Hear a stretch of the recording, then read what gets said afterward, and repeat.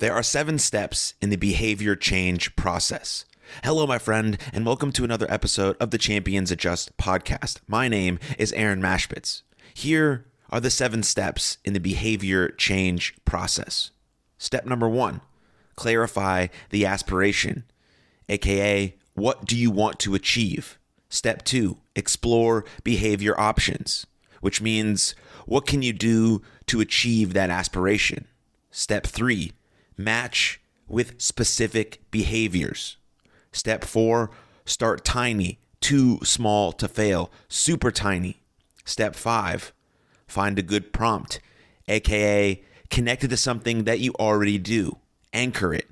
Step number 6, celebrate success, aka that's like me, hack your brain's reward centers immediately and intensely.